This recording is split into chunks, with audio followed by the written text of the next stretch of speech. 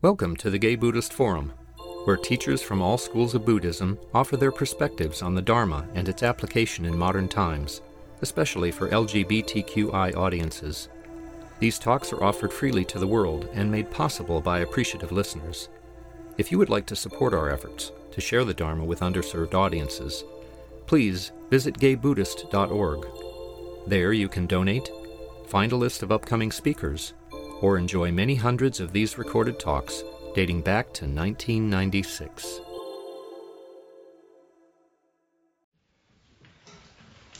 Welcome back. Let's go around and say our names. My name is Jim. My name is Louis. Luke. Bob. Mark. Manuel. George. Nicholas. Mark. Masao. Snake. Will. Lee. Phil. Clint. Bud.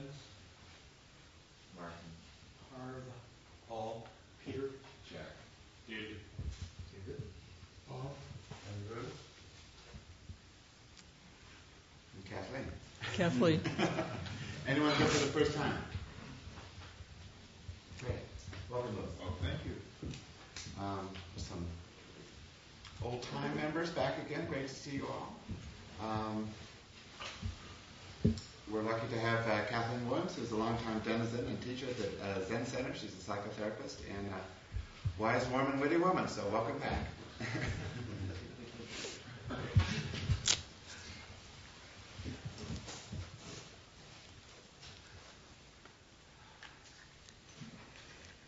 Well, one of my ongoing practices is not to get the psychotherapy confused with the Zen. They're actually two different things. So I had forgotten that the last time I came, I said I was a psychotherapist. If I'm speaking too low and you're having trouble hearing me, just point to your ear. I understand that because I'm hard of hearing myself. And so I'll do my best to project today.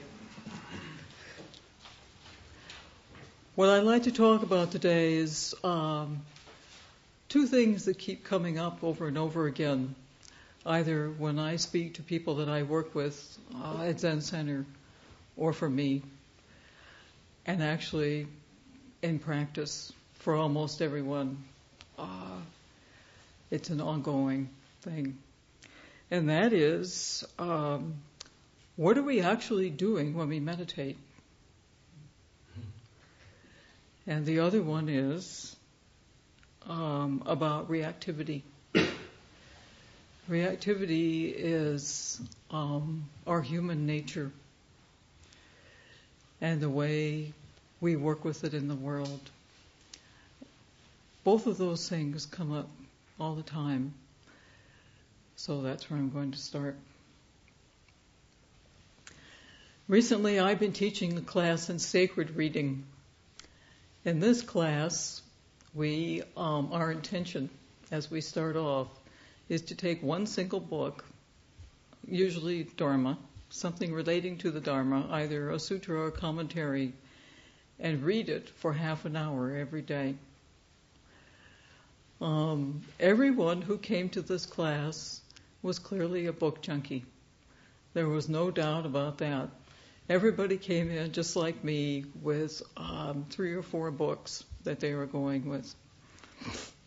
And initially I thought to myself, this is going to be pretty easy. This is going to be pretty simple. All we're going to do is read a book for half an hour a day and try to apply one thing from that reading to our practice during that day.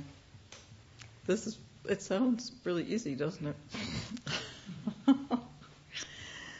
So, this is based on a book called Sacred Reading, The Art of Lectio Divina, which is by a Benedictine abbot in Australia.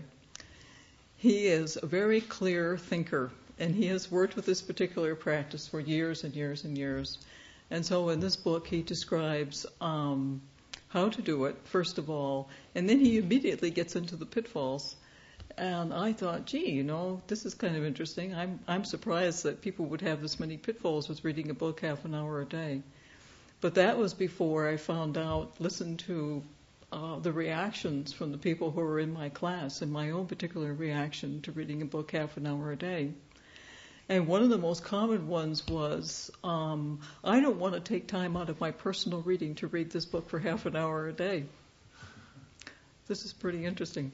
So we all came in with this intention or to develop an intention of doing this practice to support our basic intention, which is waking up, no? And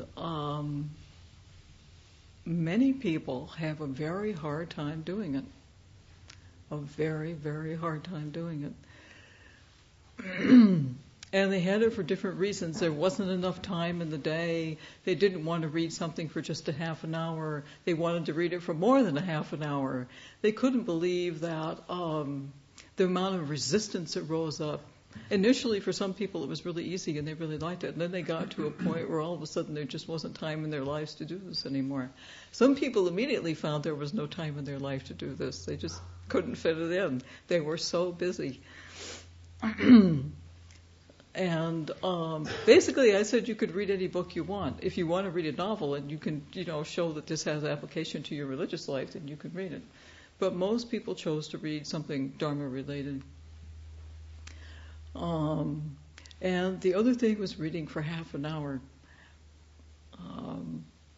A lot of people felt this somehow to read for a stated time period was too much like being told what to do.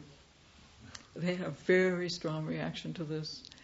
After a while, not immediately, but after a while, they didn't want to be told what to do. That came out very clearly. There was a lot of resistance. So in opening the book and applying yourself to the book, you come to the book willing to be taught. You come to the book as a student. You come to the book without defenses. You come to the book with as clear a page as you can, except with the intention of somehow finding something that will inspire your spiritual practice. This is how you come to the book. We came to the book with prejudice, with reaction, with negativity, often with terrible resistance. And I thought, in many ways, this very small half-hour practice is a metaphor for what we do in our life. The place where we say, don't tell me what to do, where we have resistance to things that are happening. We think we want the truth. We think we want the truth. But to do the thing that leads us to the truth is a very big commitment. Because really what it is totally giving up in some way, your preference. It's not even giving it up in some way. It's saying, okay, I'll do it.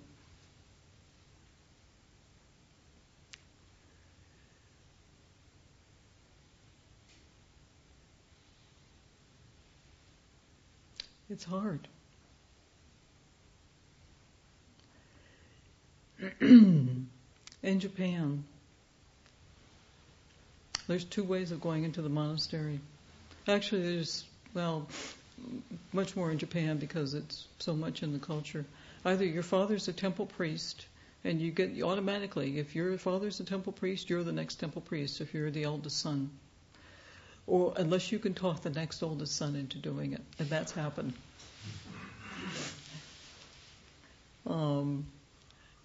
So when you're 18, unless you go to Komazawa University and you get your degree, in which case you go when you're 21.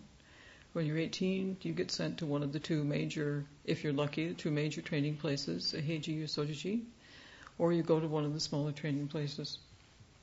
Then you stay there for at least a year, sometimes 2, to get this training. And then you come back to your temple and you become your father's assistant. And when he dies, you become the abbot at that temple. It's a very regular thing. But there are some wild hares in Japan. There are some people who actually think, what is this life? What is this life? What is the nature of this life? And what am I as a human being? And they can't do it in the middle of Tokyo.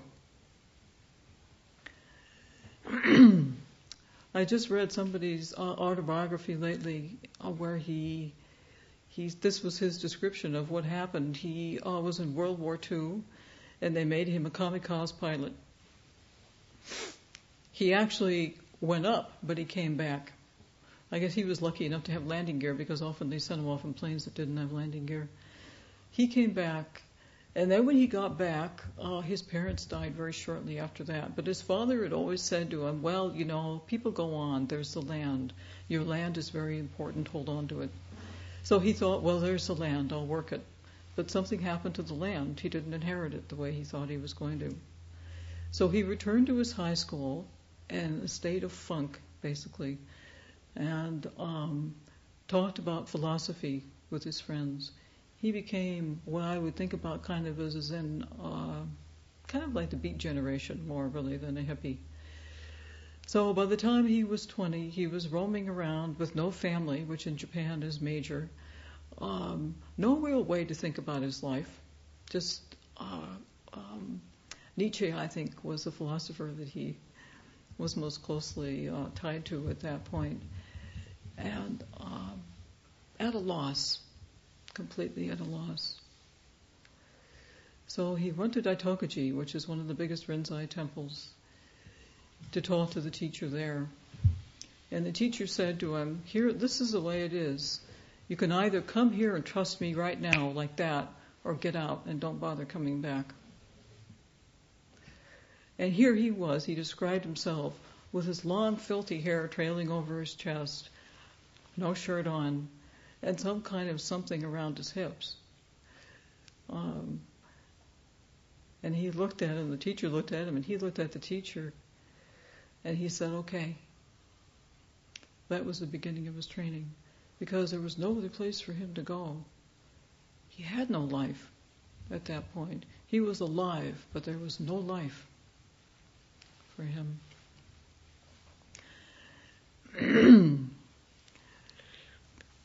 So, and he got trained, of course. Once he entered the monastic training, then they told him what to do over and over again.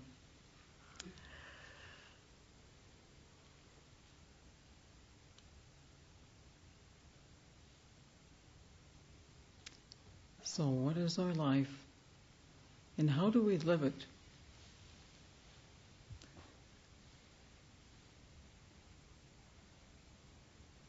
We profess to be Buddhists. All of us, I think, in this room have some connection with being Buddhist. But what is that?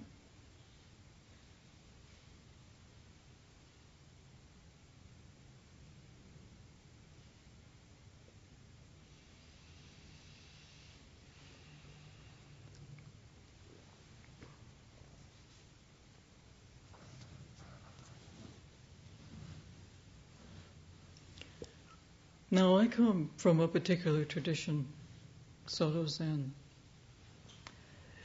And so, there's lots of different ways of talking about Buddhism. Buddhism is a very old religion. There's more sects in Buddhism than there are in Christianity, I'd be willing to bet. As many ways as people have thought about it, it's been demonstrated in Buddhism just as it has in Christianity. There have been schisms, there's been splits, there's been subsects and splinters. There have been wars, just as there have been in Christianity. That's all happened. People haven't, in the major religious past, people are people, no matter how they're trained to come to the truth. So when I talk about Soto Zen, I'm talking about a particular training. Soto Zen is very interesting in its training.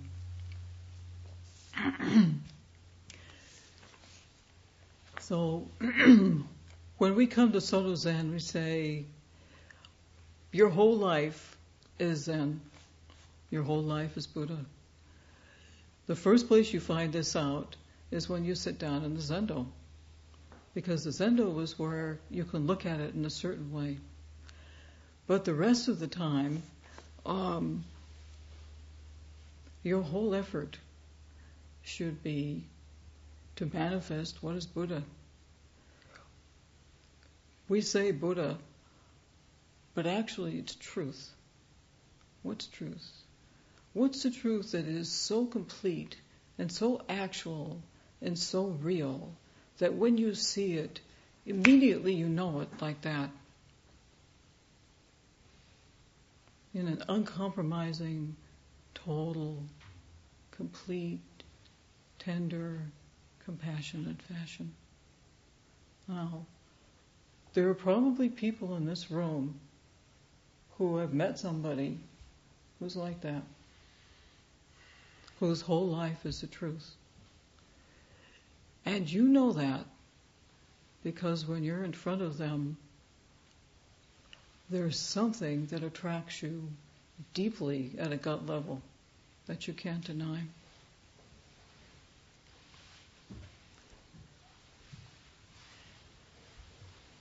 So we have a version of this in Zen.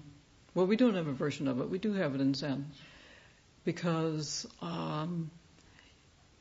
anybody who is a real teacher who's done this, who's gotten as far as they can get, is going to be teaching truth.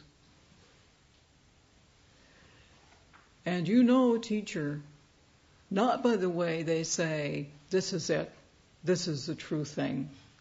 You know a teacher because of how they are and what they do in the world.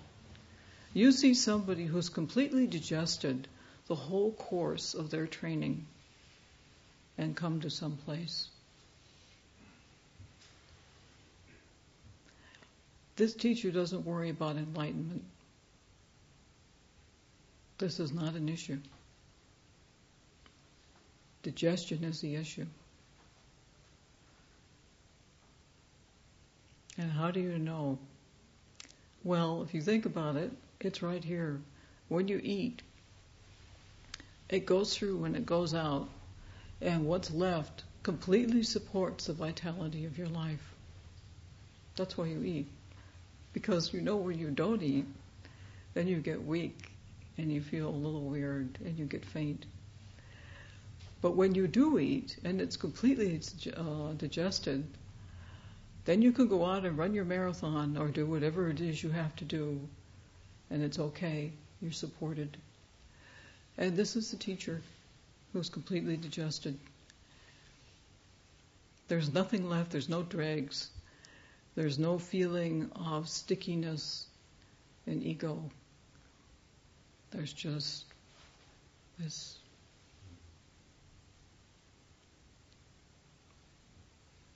So how does that happen in Zen? This is just a way, right? This is just a way. One of many. I think it's interesting because it happens to be what I experienced. I continue to experience. The real drawback with Zen is that someplace you have to commit yourself to sitting down for a long, long time into a particular kind of training. And although there are many excellent and good Zen teachers now in the United States, all their teachers, all their students, still have to come to them and say, yes, I'm going to do this, I'm going to take it on, I'm going to sit for a certain number of hours a day, I'm going to sit sesshin. If you tell me what to do, I'm going to do it because I see you as somebody who's has digested pretty well. And taking on doing what somebody tells you to do and taking on sitting a certain number of hours is a fairly major thing in your life. This practice is not based on books. This practice is a very experiential thing. This practice is a lot about cleaning the toilets when you get told to clean the toilets. It's a lot about cooking. It's a lot about cleaning, much cleaning. More cleaning than you can possibly know. In fact. It's a lot about your teacher saying to you, I don't think so. Go back and sit some more. It's a lot about looking at what's going on when you sit.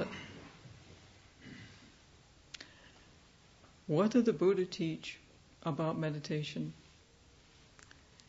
he said two things. If you read the sutras over and over again, you'll see two things. He said, clearly aware and mindfully aware. Clearly aware is when you know that you have the intention to do this. You have a clear awareness of what it is you're setting down to do. Mindfully aware is the attention you bring to what's actually going on for you.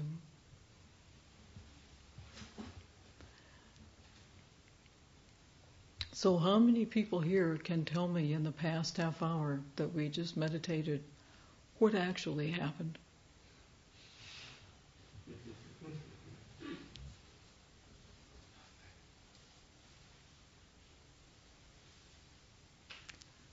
Okay, well, let's work on it a little bit.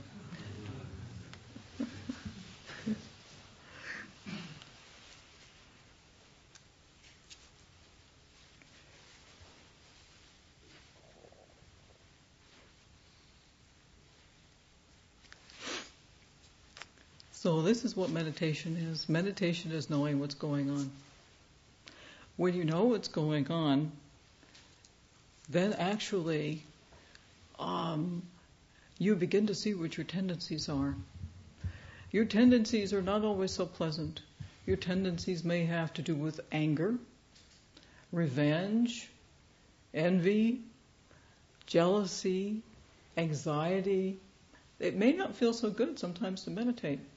Sometimes you have these really pleasant times when it feels good and you're blissful, and sometimes you have these times when you're really overwhelmed by a lot of emotional stuff. Other times you may find that you just can't stop thinking. This must be familiar. You just can't stop thinking. Okay. So the object of meditation is just to know what's happening. It's not to make anything go away. It truly is not. It's not to make yourself stop thinking. It's not to have a completely blank mind.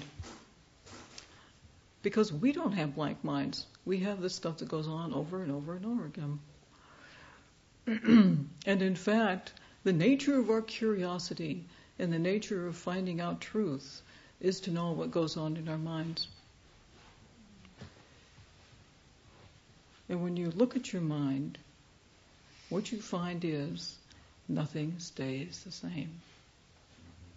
There's not one thought you have that's eternal. Not one. Well, if anyone has one, please tell me. Not only is the thought not eternal, but neither are you. You're all in the process of aging. The minute you're born to die.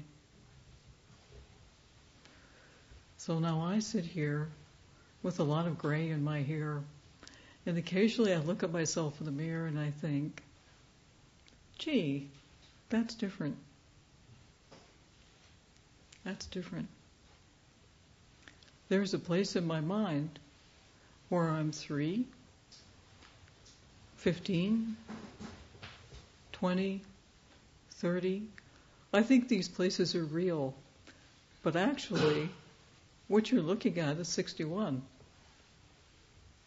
But in the mind there is no time.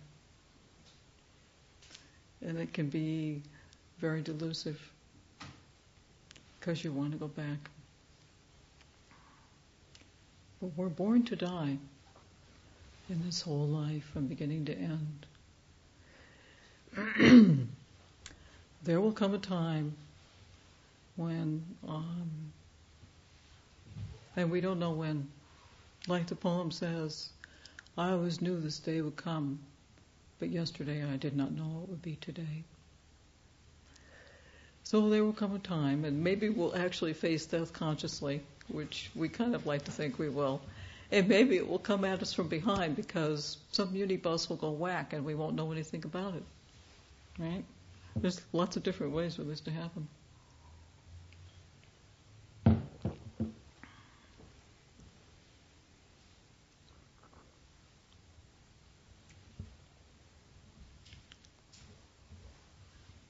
Now, this shouldn't be too hard to do. Everybody think of something that's going on in their life or has gone on in their life where they had just real resistance. Real resistance. Didn't want to do it. Really didn't want to do it.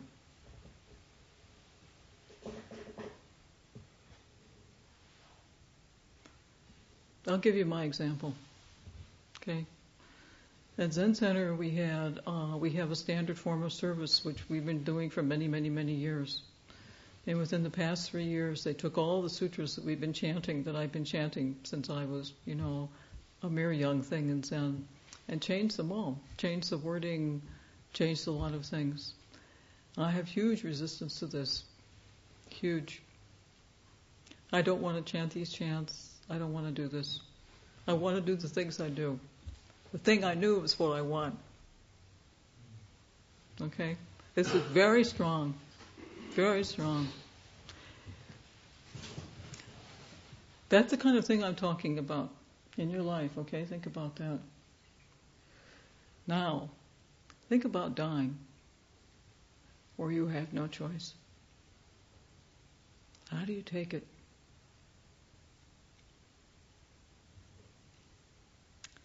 The time will come where we can't say no. How do we say yes?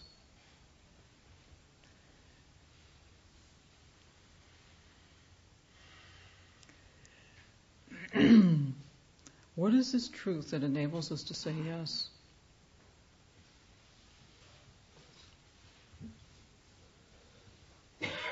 It's not simply emptiness. It's not no mind at all. It's a living, vital thing. And the way we find it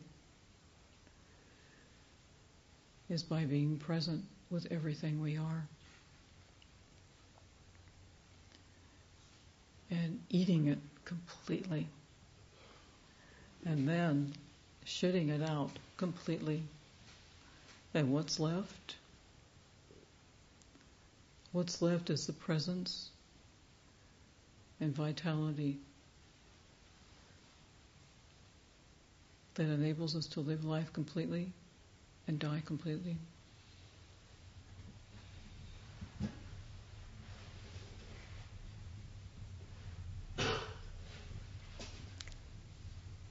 I don't think that this is something that you can only attain by practicing Soto Zen. I don't believe this at all.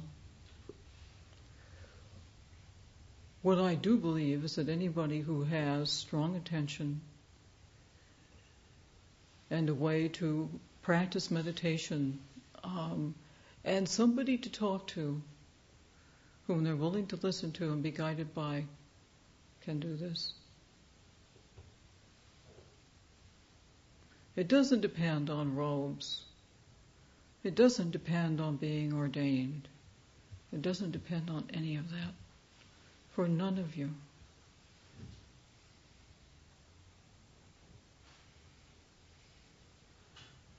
And I think you all want to. We all do.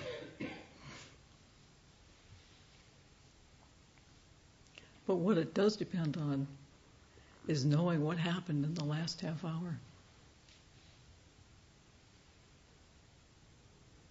Big time.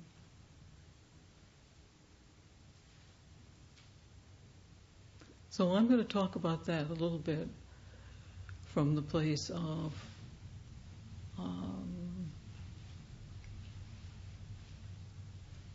this isn't exactly, well it is.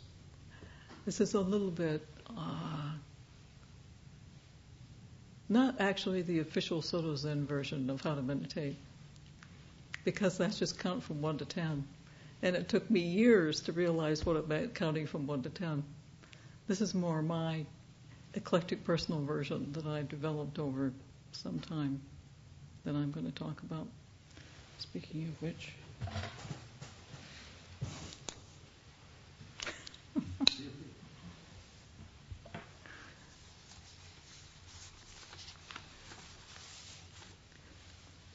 Actually, it's almost 11:15, and I really would like to do questions and answers. So I'm feeling a little caught here, but having led up to it, I think I'll go ahead briefly.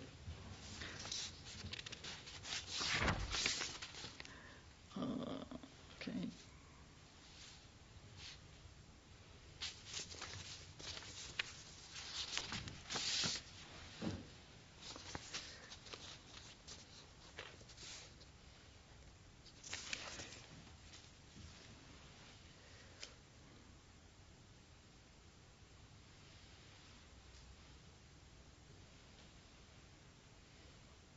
All right, this will be very brief. When you sit, no matter how you sit, whether you're sitting in a chair or sitting on your zabatons in zafus, a major point is to find a place where you feel a sense of solidity and contact, whether that's your butt on the zafu or your hands on your legs. This is okay. Some place that you can come back to.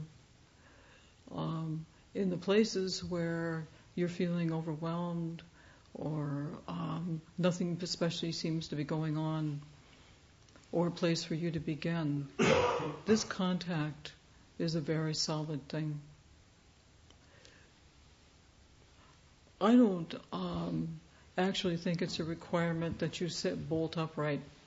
I sit bolt upright because of many, many years of doing so. But I don't necessarily think that this is the only way you have to sit. Many people slump. It's okay. You just can't breathe as deeply. That's all. I used to be like this too for a long time. Sometimes the meditation itself draws you upright and you find that you can do it. Other times you just might sort of slump. And at other times you go to sleep and so you sort of drift back and forth like this. Sometimes way back and forth. The main thing is for you to find a stable posture, however you're doing it. And if you're sitting in a chair, probably good to keep both of your feet on the floor, because that's a much more stable posture. And the next thing, when you bring your attention to your mind, let's see.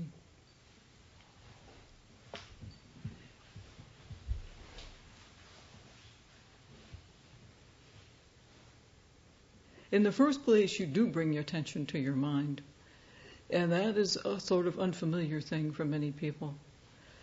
So when you close your eyes and you do what you think is looking at your mind, lots of different stuff will start to happen.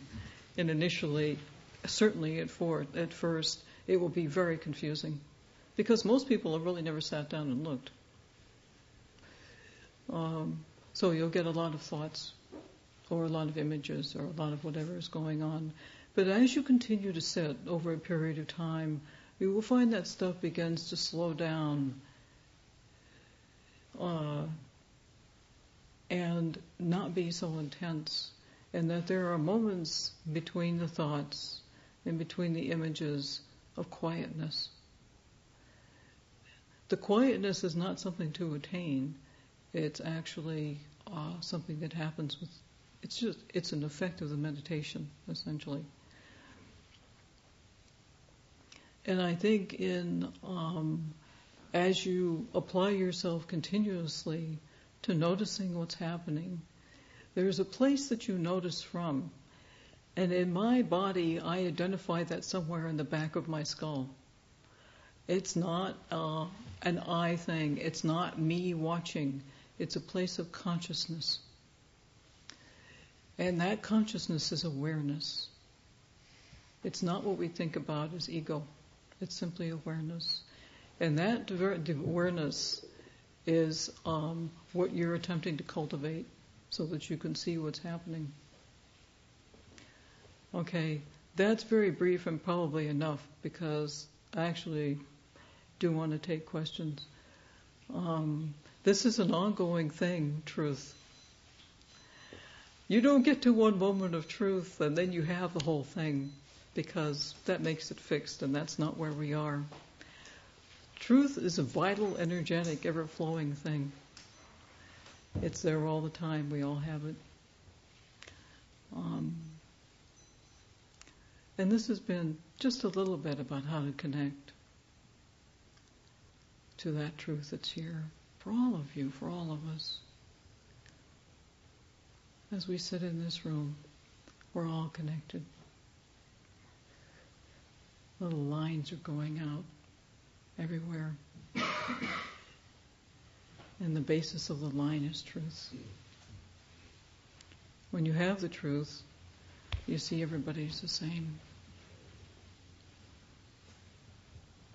And that's a great thing.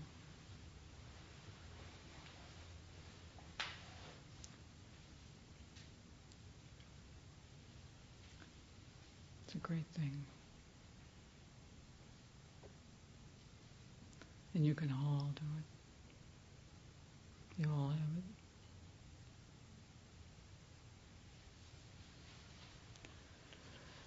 Okay. Roger. I'd like you to say a little bit more about this resistance, because I think it's a very West Coast California thing, but it's spreading.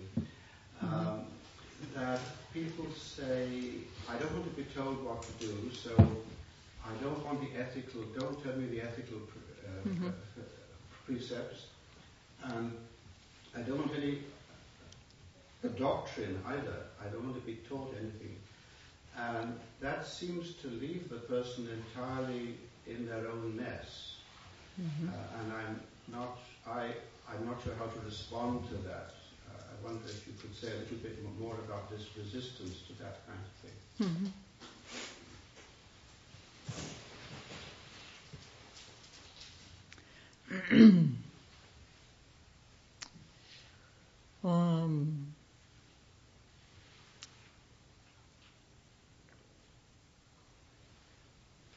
Well, in the first place, I think to acknowledge resistance is a definite recognition and step, and a fruit of meditation.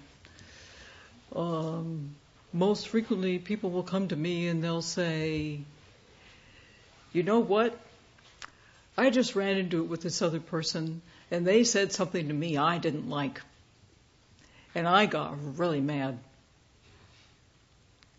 Really mad. And then my most common response, because this is reactivity, my most common response is, how did that happen? How did they make you mad? Could I make you mad? If I really worked on it right now, could I make you mad? Could I make you sad? Could I do any of that? If you really didn't want to be mad, could I make you mad? Anybody? Sure. No. You think? You can make me mad if you wanted to. I did? I guess it's me.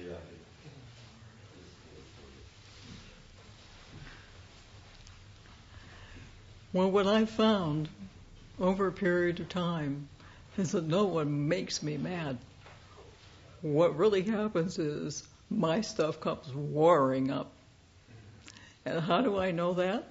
Because different people can say the same thing to me, and one time I get mad and another time I don't. It's true. And if you think about it in your lives with your friends, you'll find it's true. And that has to do with you, not with them. So initially, the first part about resistance is knowing that it's you. It really is you. Now, how many people in this room have some feeling about Mr. Bush?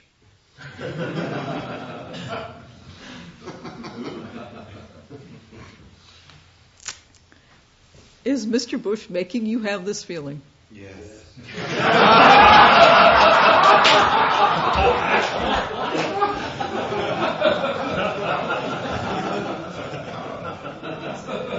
Think so, huh? Oh, yeah. And everyone I know.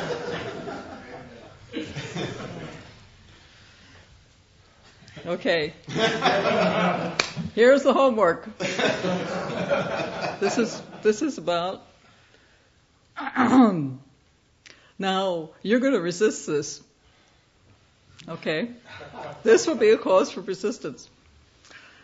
In your next period of meditation, I want you to consider exactly how it is Mr. Bush makes you feel the feeling you're feeling. And you're going to say to me, look what he's doing! And I'm going to say to you, that has nothing at all to do with how you're reacting to him. He's doing what he's doing, and you're doing what you're doing. It's true. Now, that doesn't mean that you can't have an opinion, and you will, about what's happening. I kind of have a feeling about what's happening. I don't want to see anybody get hurt. I don't care what their nationality is. I don't want to see anybody get hurt. But I don't, and this is not the usual, I know, I don't impute this solely to Mr. Bush. He is like the tip of the iceberg. I'm much more interested in the iceberg. How it is I go to war. How do I go to war? How do I go to war? And how do I live in peace? So, next time, how do you go to war? Because when you disagree with Mr. Bush, that's your personal war. Yeah. But he's blowing up the world I'm sitting on. I'm sorry? He's blowing up the world I'm sitting on.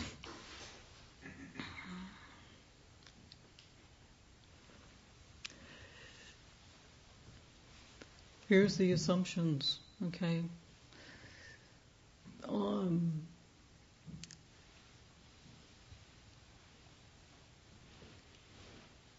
It's not okay to blow up the world. But somewhere along the line, the world is going to die. Maybe it's now. And we know we're a prime target. The Golden Gate Bridge. Maybe not now. How many wars have there been? How many people would cheerfully have blown up the world in the past if they had the means to do it? How many tribes have been wiped out? World War II wasn't the first time, believe me. Not by a long shot.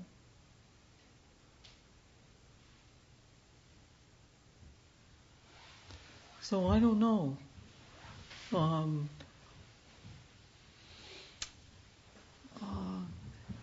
And it's not that I'm saying don't be socially active. It's not that I'm saying don't go out there and say we don't want to kill. It's not right to do this. It's not right to be a bully. It's not right to do this. And we have to know in ourselves the places where we're bullies, the places where we want to kill, the place where our anger leads us to in our own lives, not simply on the international scene, but in our own lives. Conflict and anguish as a result.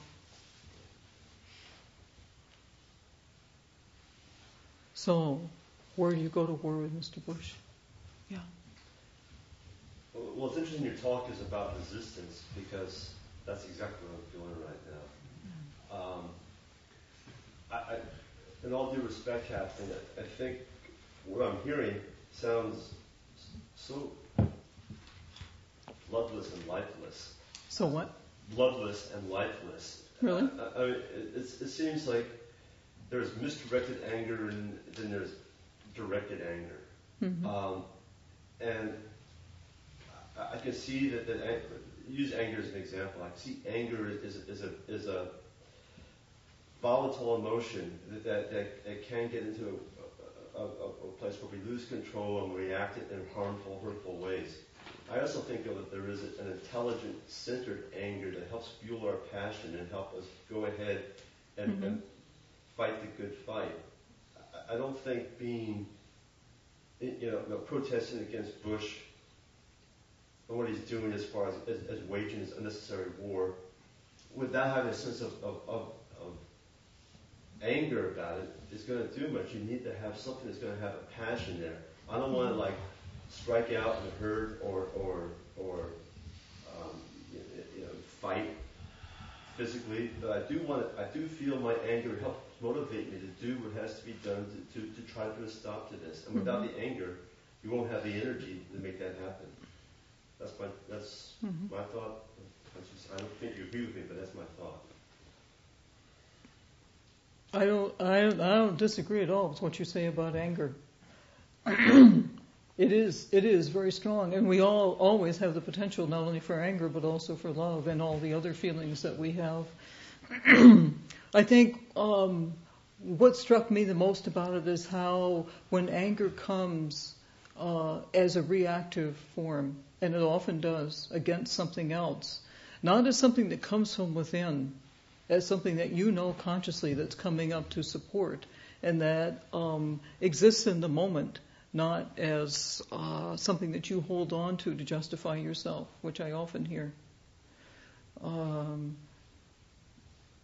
Then it's clean. Then there's no stickiness around it. If you live your life constantly angry, then something is going on.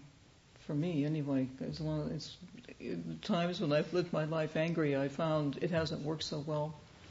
The times when anger has come up for me like that, and I've said, I'm angry about what's going on. I don't like this. I don't like what's happening, and I want to do something about it. That's a much clearer thing for me. And I think that's the whole, for me, the whole process of meditation and learning is just about that. To be able to have it come up, be clean, and have the action that comes from it be clean, and then let it go, and go on to the next. And not hold on to it and make it a thing that we use to kind of justify actions that maybe it doesn't justify so well. So yes, agree, yes.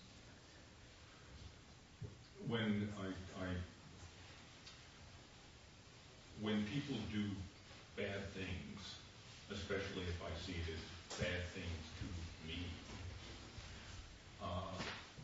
and I'm not practicing, which is most of the time, what comes up for me immediately, in one form or another degree, is I'd like to kill them, make them stop doing this. And it seems to me that when that's the motivation under our anger,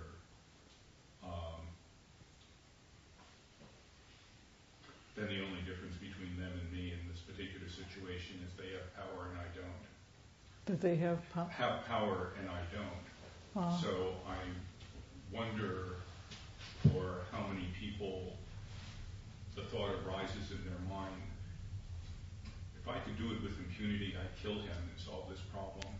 And then the question is, what's the difference between me and thee, except that thee has power and I don't? Well, you're speaking to a major force in human life when you talk about power and authority, who exerts it, and how you feel, how it comes up in your life. And it can be very small things that bring this up.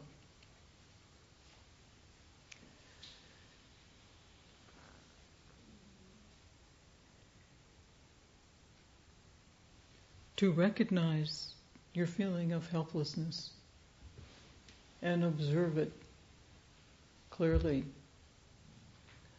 and to watch it not be there all the time is a kind of foundational thing here. This to say these words in a way is empty. All I can do is say to you all right now that I prove the truth of this myself in doing this in my practice.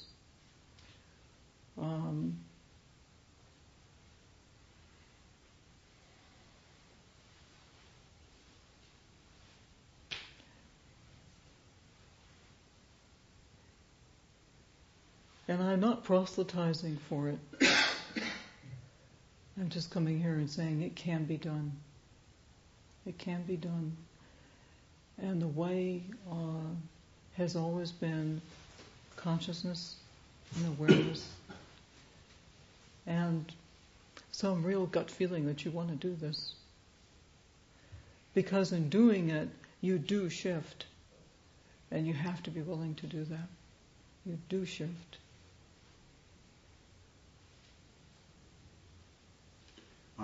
We're actually over 12 o'clock, so... Thank you, Kathleen, for a very challenging and rich talk. Leaving us with lots to think about. So we'll move on to some very mundane announcements. Jack is our host. Hi, I hope there's hot water out there. I'm not sure of the equipment, but if there is, you can have tea and also coffee. Okay, please wash your cup. There's also a donable out there to receive your contributions. The rental of this place and the newsletter and Hamilton House homeless feeding program, which we do every month. All of these are supported completely on our own donations. I suggested if you can afford $5 or more, please put it in the bowl, which is the purple bowl on the table by the coffee urn. And frequently, a number of people get together and have lunch right afterwards. So if you want to do that, there's like-minded people and also gather. And there's a sign-up sheet for anybody who's new, and anybody else for getting on the email list. So please sign up there. Thank you. Ask me any questions if you have any questions. I can say I don't know and point you to something. George. A reminder that talks are available on the internet at the GBF website, gaybuddhist.org. David? Next week is our All Sangha meeting that we kind of part of this governance thing that we are just starting. So this is really the first time we're having one of these meetings. So please come. Most of the positions seem pretty stable. I think editors and treasurers and people who've been taking care of Hamilton House and all of our functions. There are a couple people stepping down from the steering committee, so we really need some people to consider. If you haven't done that in a while, or if you have never done it, it really is a small commitment of time. We only have now 4 steering committee meetings, since they're bi-monthly, and 2 of those others are really a ceremony and then a general meeting. So it's not a lot of work, but we need a certain number of people to keep it going. They do serve this function of kind of networking with everybody. So I really encourage you to think about whether you can do that for this year.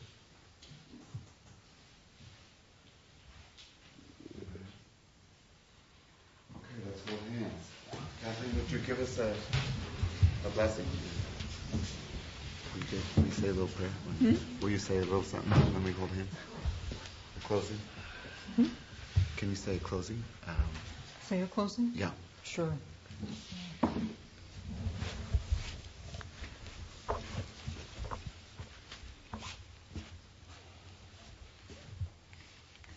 May all beings be happy. May they be free from suffering and the causes of suffering. May they be free from anxiety, and may they be at peace.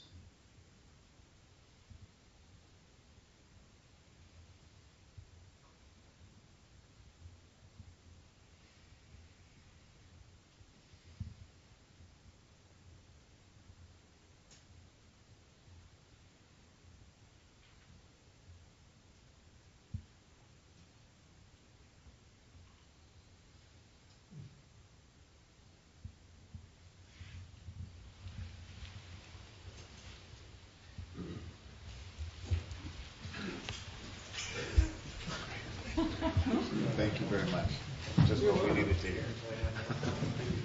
This what you did? Yes, just what we needed. Really? Yes, definitely.